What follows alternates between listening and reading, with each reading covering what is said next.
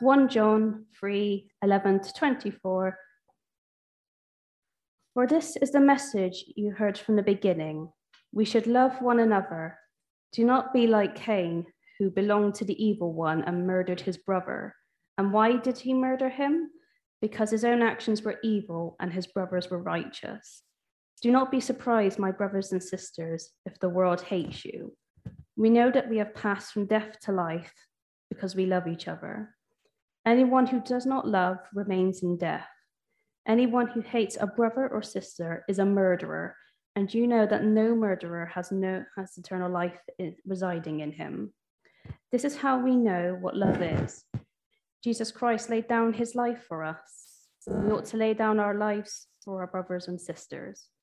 If anyone has material possessions and sees a brother or sister in need, but has no pity on them, how can the love of God be in that person? Dear children, let us not love with words or speech, but with actions and in truth. This is how we know that we belong to the truth and how we set our hearts at rest in his presence. If our hearts condemn us, we know that God is greater than our hearts and he knows everything. Dear friends, and receive from him anything we ask, because we keep his commands and do what pleases him. And this is his command, to believe in the name of his Son, Jesus Christ, and to love one another as he commanded us. The one who keeps God's commands lives in him, and he in them. And this is how we know that he lives in us. We know it by the Spirit he gave us. Now Tim is going to go and preach on this passage. Okay, hopefully there'll be a picture on the screen. Now, Alison says to me sometimes in a way of encouragement, why do you use an illustration you know nothing about? But what she forgets, and so my first illustration, I'm not musical, but my mother is. So my mum is grade 8 piano and violin. So I grew up listening, while she was doing the ironing, the range of Gilbert and Sullivan, from the ridiculous to a bit more cultured, sort of Beethoven and Mozart. So although the music genes didn't rub up from me, I grew up listening to music. I don't know, are we going to have a picture on the screen? Possibly, possibly not. Okay, well, the choice is you can see it on the screen, or I can sing it to you, or we can forget the illustration altogether. I can't remember what the notes are now, but 4 notes in music, and if I played them to you, you would recognize them straight away. But I'm going to tell you the piece of music, and then you can sing it back to me. 4 notes. Do you know what it is? Beethoven's 5th Symphony. Okay. And 4 famous notes. How'd they go, James? Oh, yes, I do. Okay. But you all know what they are. And when you listen to Beethoven's 5th Symphony, what you have is that the repetition of those 4 notes, but in variations of those 4 notes. So as you listen to Beethoven's 5th, you think to yourself, I'm sure I've heard those notes before. And you have, all right? But there are different variations of it. It's called, in musical terms, it's called a motif. Is that correct? There we are. So I do know some things about music. I had looked that one up, actually. Okay, we might see the pictures in a minute. And really, that is what 1 John is. It is a theme that is repeated. And there'll be different variations of that theme. So as you go through 1 John, and I think Neil's mentioned this before, it's not linear. It is, as you go around the spiral staircases, different views of the same subject. What we're going to do is, it's been a little while since we've done 1 John, so a slight recap, and then we look into this passage this evening. By the way, Shona quoted 1 John 3:16. If you want a set of verses to learn off by heart, can't go wrong with just learning loads of 3:16s from the Bible. So John 3:16, 1 John 3:16, 1 Timothy 3:16, 2 Timothy 3:16, 1 Corinthians 3:16, 2 Corinthians 3:16, Malachi 3:16, Revelation. They're all good verses to learn. Okay, is that Beethoven's 5th? It is. Okay. But it's been a couple of weeks since we looked at 1 John, so a quick recap. There's a phrase that occurs 4 times in the book of 1 John, which states the reasons that John has written his epistle. And it's this phrase here, I am writing these things. It deals with these four subjects. It deals with heresy. So that's chapter 2, verse 26. He says, I'm writing these things to deal with this whole subject of false teaching.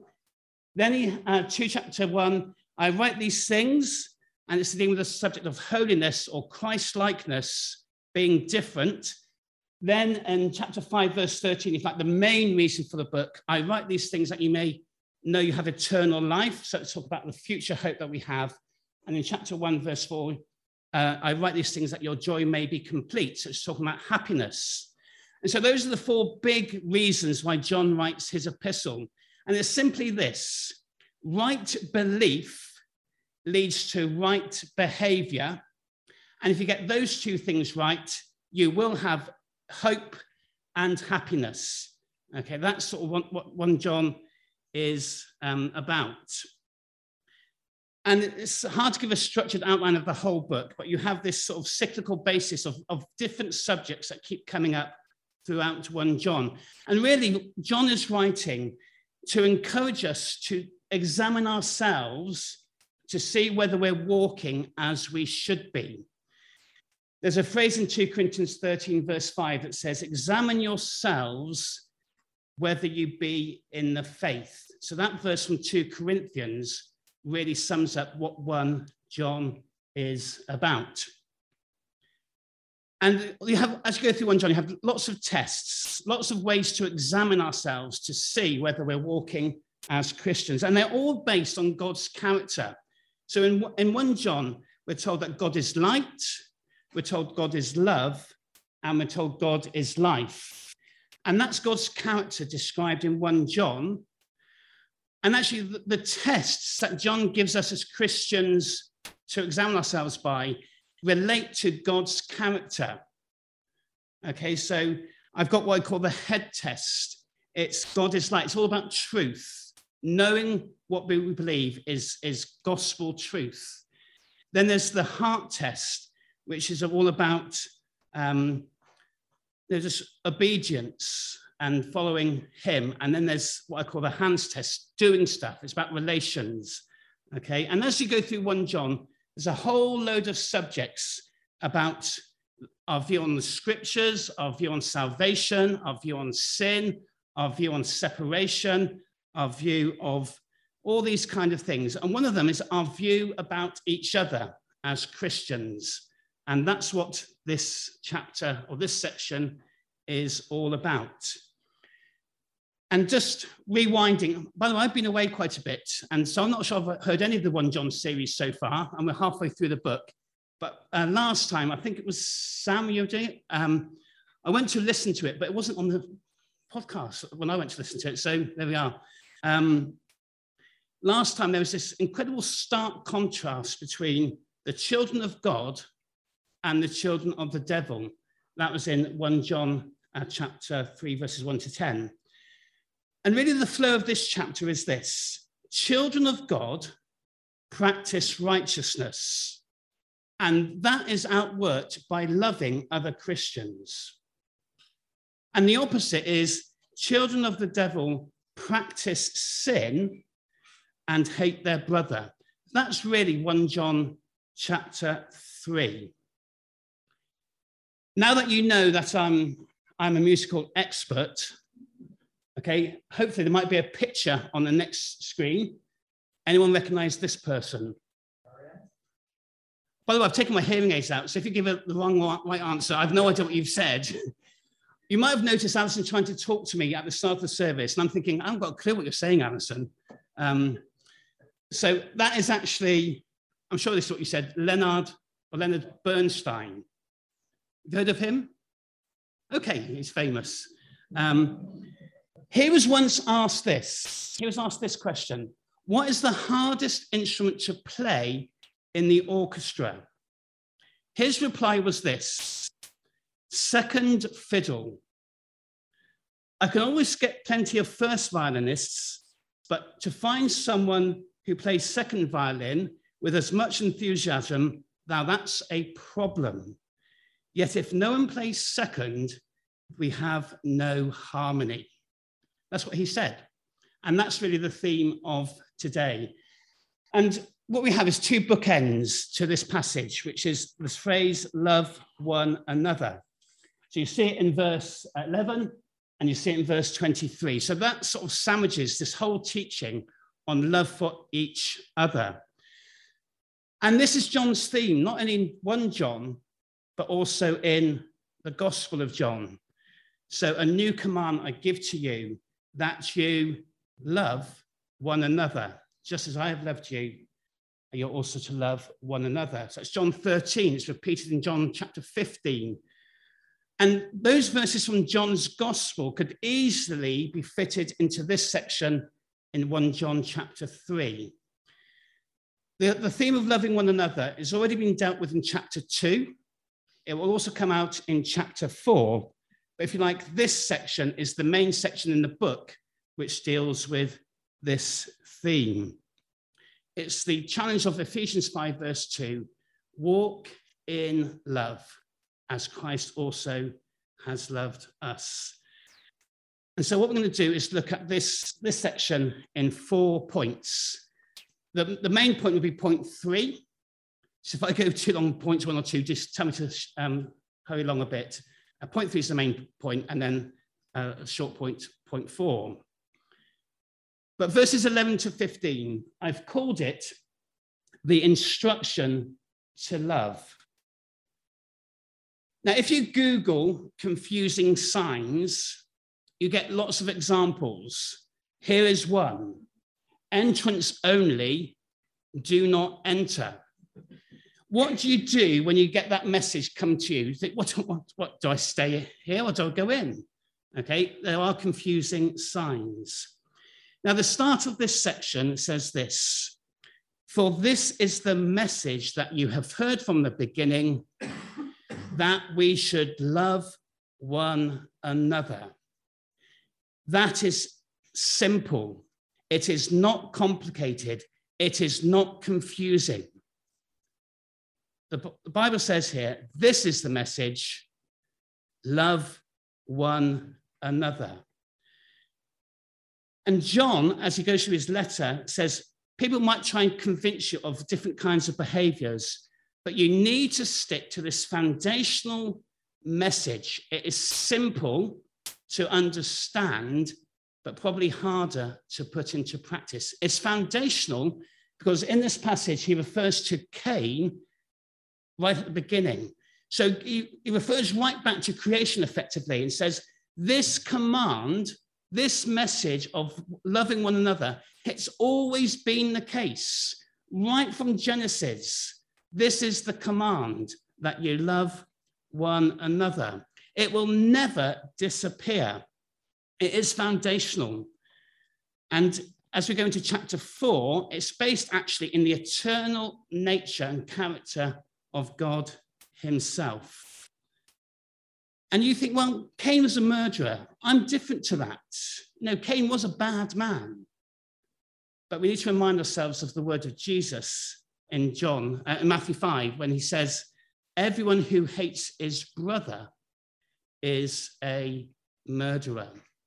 And so this is a key message, the instruction to love. And the problem with Cain was he was probably filled with jealousy and envy and bitterness and resentment. And unchecked, that led to hate. And that unchecked led to murder. And think of another Bible example. It's a big difference between Saul, King Saul, and Jonathan, and their relationship to David. Jonathan loved David and wasn't filled with bitterness or jealousy. Saul hated David, and it came from jealousy. No, David, when they sang, Saul has slain his thousands, but David his tens of thousands. That was the problem. So the message is simple. The instruction to love is simple. Love one another. It's a clear command. We shouldn't overcomplicate it. We shouldn't make any exceptions or caveats. We shouldn't let seeds of jealousy or bitterness take root or grow. So that's verses 11 to 15. The second section, really verse 16, I suppose, I've called it the illustration of love. How do you define things? Well, certain things have very specific definitions. So for the mathematicians here, pi is defined as, it's basically the ratio between the circumference and the diameter of a circle, okay? It's a very specific definition. Or someone once, this is a bit vaguer, someone defined a sweater or jumper as a garment worn by a child when its mother is feeling cold, which is, if you've got boys, that is very true, okay? Mum says wear a jumper, and the boy said, I'm not cold. But here in 1 John 3, verse 16, you have this simple definition of what it means to love one another. And it's by way of illustration. You have this phrase, by this. That phrase occurs 11 times in 1 John, by this. So John is defining love. And he says that love is defined and measured by Christ's sacrificial love.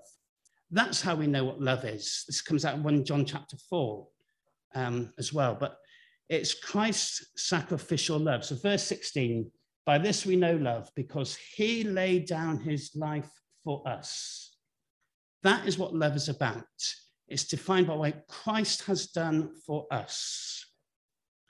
So if you want to learn to love one another, that is our yardstick. That's our measuring line. That's what we need to thrill ourselves with, just how much Christ has done for us. And as we grasp that, as we think about that, that helps us put into practice how we should love one another. So Christ's love for us means that then outworks in our love for others. It's interesting that it says about Jesus Christ that we are to be conformed to his likeness. That's what we were purposed to be, conformed to his likeness, to the image of his Son, that he might be the firstborn among many brothers and sisters. So in other words, Christ's likeness, being conformed to him, is outworked in the brother-sister relationship. He is the prime example. He is the firstborn among many brothers and sisters. So that's the first 2 points. Those were hopefully quickish, all right? But the third point, I've called it the indication of love. And as you go through verses 16 to 18, there are 4 little points of how love should be shown and to put into practice. And the first is this: we need to see a brother's need. So in verse, if I can see it, verse 17, it says, if anyone has the world's goods and sees his brother in need. So there's a phrase, sees his brother in need. I think one of the good things from lockdown, if there were good things from lockdown, is I think we became increasingly aware and conscious of seeing the needs of one another. I think that's what lockdown did, wasn't it? We suddenly became isolated, and therefore we were looking out for one another more so. And that's how it should be. We should be seeing one another's need. So loving others means to see their needs as we often see the needs in ourselves. The problem is we are often inward focused. We think about our own situations, but we need to learn to look outward at the needs of others. When Paul was first converted, the Apostle Paul, his need was to be accepted by the local church. Who saw that need? There's a man called Barnabas. So he looked, and other Christians didn't see it, but Barnabas saw that Paul needed to be accepted into the church. There was a man called Apollos. His need was to be taught more fully. Who saw that need? Well, it was a married couple called Aquila and Priscilla. Later on, Paul's need was for finance. He needed money to do his gospel work. And it was the churches in Macedonia who saw Paul's need.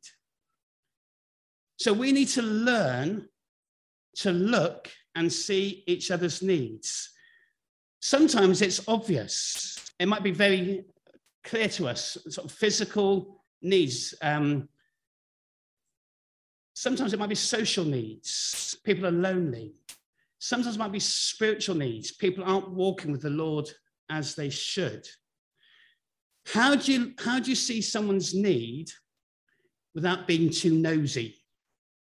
It's difficult sometimes, isn't it?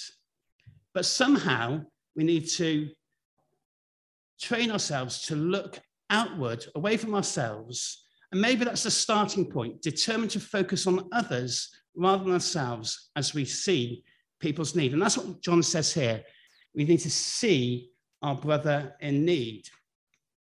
Next, we need to sympathize with a brother's need. In another moment of Alison's encouragement, of Alison being a Barnabas, she tells me, I am the world's worst sympathizer. And she's probably right, okay? However, I don't underestimate the value of sympathizing. I'm the sort of a person, do you know what it is sometimes? Why is all they want is a hug? And I say, right, we can get this sorted. And Alison doesn't want that. She just wants me to sympathize. So I'm thinking, well, that's not to get the problem fixed, is it? Do you know what, gentlemen, do you know what I'm talking about? Wives, anyway, I won't go anymore. But the whole idea of sympathy is a biblical thing. Jesus Christ is the great sympathizer. Hebrews 4:15. We're told to rejoice with those who rejoice and weep with those who weep. And again, it's just looking away from our own needs and taking time to listen, taking time to understand, and sympathizing means that even if I don't get it, I try and put myself in that person's shoes. So if a certain issue is no particular bother to me, it doesn't fluster me, that doesn't mean to say it doesn't fluster someone else. And I have to learn to understand other people so that I can at least try and sympathize. Do I care? Do I try and understand what people are going through? We need to be sympathetic, understanding, concerned. So this little story it's not me at all, but it needs to be me. So a young girl was late coming home from school, late for tea, and her mum said, made the obvious demand, where have you been? And this little girl replied that she'd been to stop to help Jane. And Jane's bicycle had broken she'd fallen off a bicycle and the bicycle had broken. And this little girl's mum said, but you don't know anything about fixing bicycles. And the little girl said, I know, but I just stopped to help her cry. Okay, get the idea? That's a bit, Alison can close your ears here, but I've got to learn that. We've got to learn that as a church, to sympathize. So we need to see a brother's need, we need to sympathize with a brother's need. Thirdly, we need to supply a brother's need. Just before I go into that, I was tempted to suggest a final hymn, which probably very few of you would know. But when I left Cheltenham, I grew up in Cheltenham. At the age of 16, I left Cheltenham. Our final Sunday in Cheltenham, so Dad had been a pastor of a church for 19 years at that point. The final Sunday, we sang a hymn, Blessed be the tie that binds our hearts in Christian love. Some of you might know that one. It's what they call a golden oldie. In one of the verses, it says, we share our mutual woes, our mutual burdens bear, and often for each other flows a sympathizing tear. Okay, so we won't want to sing that hymn, but that's the last hymn I sang in Cheltenham before I moved to Clevedon. But we need to supply a brother's need. So that's what it says here in verse 16, if anyone has the world's goods. In other words, we all have resources that are to be there for the benefit of other people. What God gives us is not for us to keep to ourselves. So whatever resources we have are there for, yes, to some extent, our own enjoyment, but they're to be used to help other Christians. That's the whole lifestyle of the early church in Acts chapter 4. Those who had stuff made sure that they shared that stuff with other people. That's what Barnabas did. So think about what you have and then ask yourself the question, am I sharing that, using that to supply the needs of others? What can you do? What do you have? It might be a car, a house. It might be money. It might just be time. It's a big resource that you have. It might be just the ability to pray. It might be that you're a good letter writer, if you do letter writing these days. It could be that you could visit, help with jobs, babysit, open up your homes, use your cars, arrange times together, chatting. Maybe the resource you have is chatability, all right? Okay. But you should be using it to encourage others. Don't overuse it, otherwise it might, anyway. But what you have is what God has given you, not for your own benefit, but to supply the needs of others. And you might think, I haven't got much, but you have.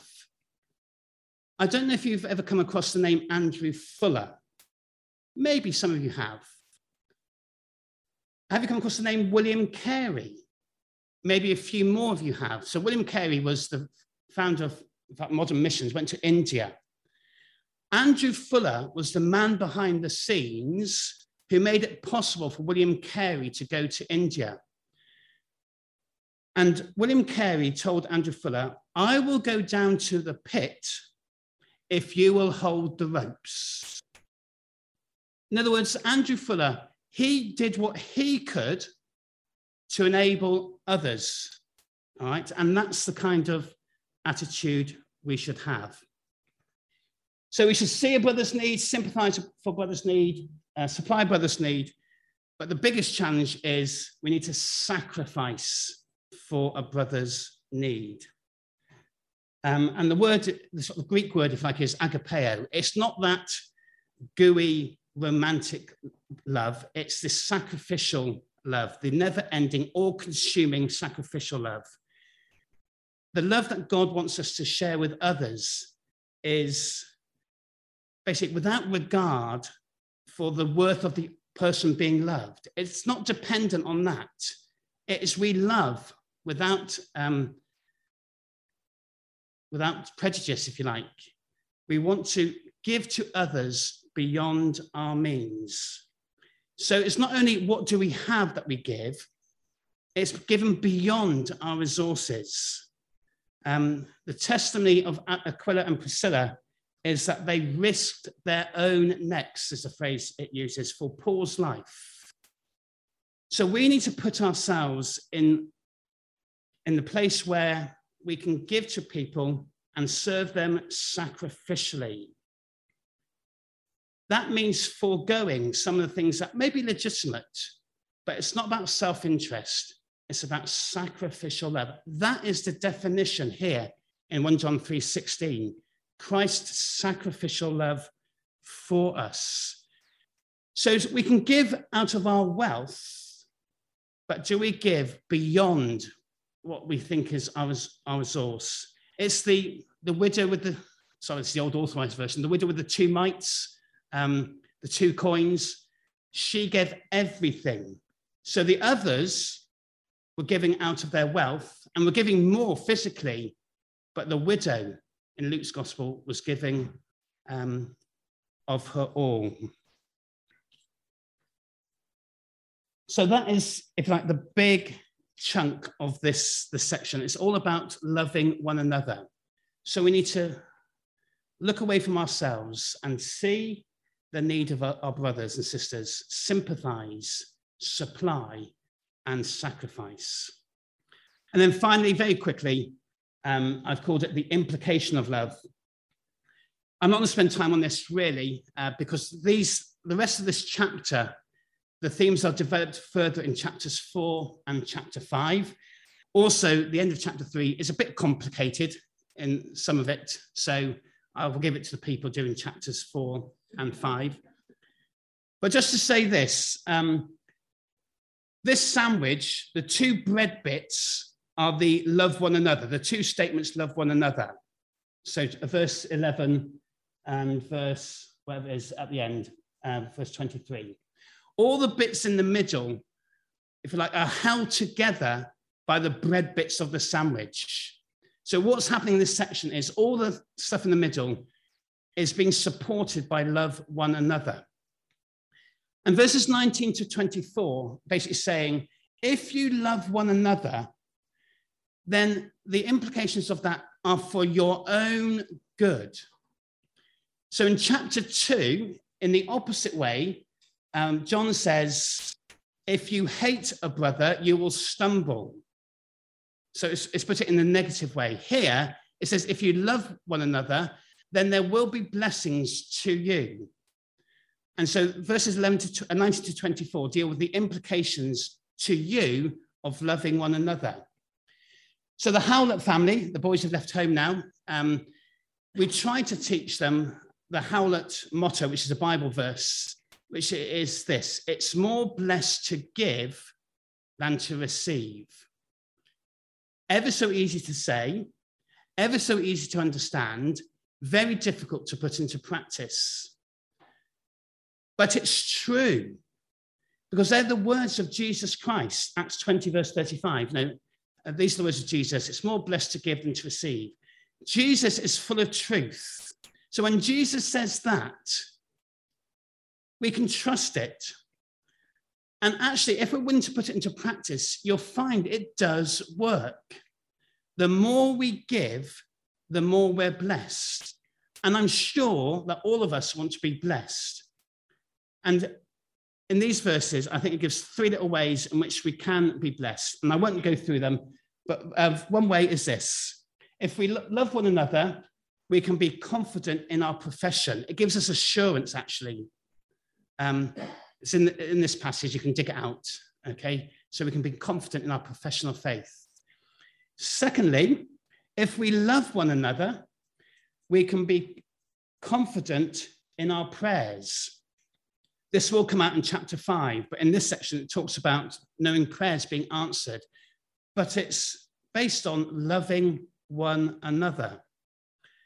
And thirdly, if we love one another, we can be confident in our position.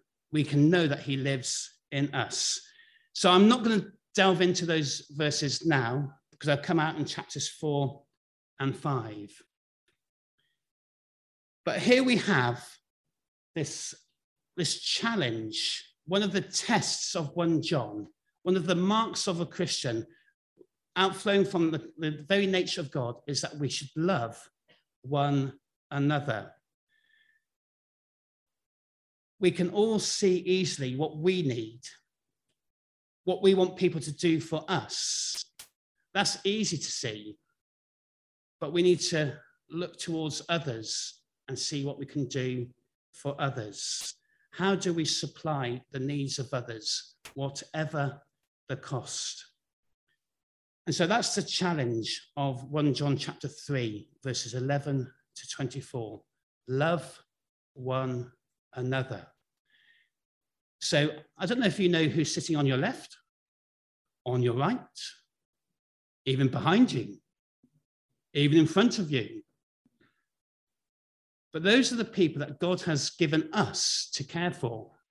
And you might think, oh no, that person on my left, they're a real pain. Okay. But we've got to, the challenge is to love one another. And the more we can do it, the more we'll be blessed ourselves.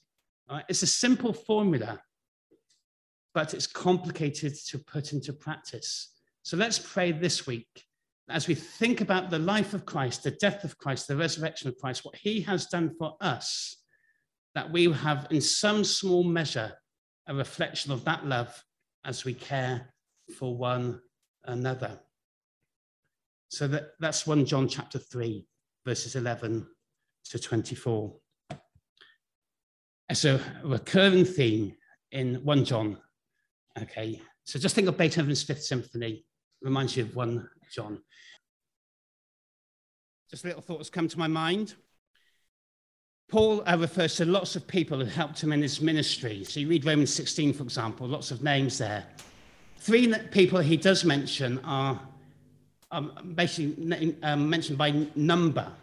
So you have Secundus, Tertius, and Quartus, 2nd, 3rd, and 4th. They were people just known by a number, but were used by God to help Paul. There was no first Paul ever mentions. Just an interesting thought, isn't it? Well, I think it's interesting. So let's be the 2nd, 3rd, and 4th, but you can still be used in gospel. No one's number 1. Christ is number 1. One of John's styles in both John's gospel and in 1 John is opposites. And it's quite stark sometimes, isn't it? And one of the opposites we've dealt with tonight and also this morning is lightness and darkness. Okay, so John 8:12 this morning, I'm the light of the world. He who follows me shall not walk in darkness, but have the light of life. And here in chapter 3, 1 John 3, the children of darkness and the children of light. And I think in the Bible, there's probably about 70 or so verses which have both the words dark and light in them. Okay, so it's a big theme of the Bible. And actually, I think if you start from the book of Genesis, it's interesting what it does. So in Genesis 1, God creates the world, and day 1, he makes light, God created light. And this is the phrase it uses 6 times for the 6 days. It says, and the evening and the morning were the first day. But it's the evening first, followed by the morning. Okay? Then you come to verses like this, Psalm 30, verse 5. It says, weeping may tarry for the night, but joy comes in the morning. So the Bible principle basically for believers is night comes before the morning. So when we think about the death of Christ in John 19 and the other Gospels, darkness over the whole land. Okay? But then you have the resurrection. So in Christ alone, we sang about that, didn't we? In glorious day. If you read the book of Ecclesiastes, most of it is all about darkness. Then in chapter 12, you get a bit of the dawn, until at the end of Ecclesiastes, you get light. If you read the book of Job, it's darkness, then light. If you read 1 Peter 2, verse 9, he has called us from a darkness into his marvelous light. So John, in both John's gospel and in 1 John, has this theme of darkness and light. We were children of darkness, but he suffered darkness so that we might become children of light. And the resurrection morn is light bursting forth. It's in evening and the morning were the first days. So in the Bible, darkness comes before light. Okay, and I think that's deliberate in the Bible. It's teaching that as Christians, we were in darkness, but we're now in the light. The whole crucifixion, darkness, but then came the light. Gracious Father, we thank you for one another. We thank you for fellowship we enjoy in the gospel because Jesus is the head of the church, and we thank you for that. Help us as we love you to love each other and to love the lost world that we're seeking to win for the Lord Jesus Christ. Lord God, we do just pray you'll be with us this week. Help us to serve you well in whatever capacity that might be. Whatever you have us to do, may we do well. May we do as unto the Lord. And Father, we do pray for the Christmas opportunities coming in the next few weeks. So we ask that there'll be those who hear about the good news of the Lord Jesus, who is the Saviour of the world.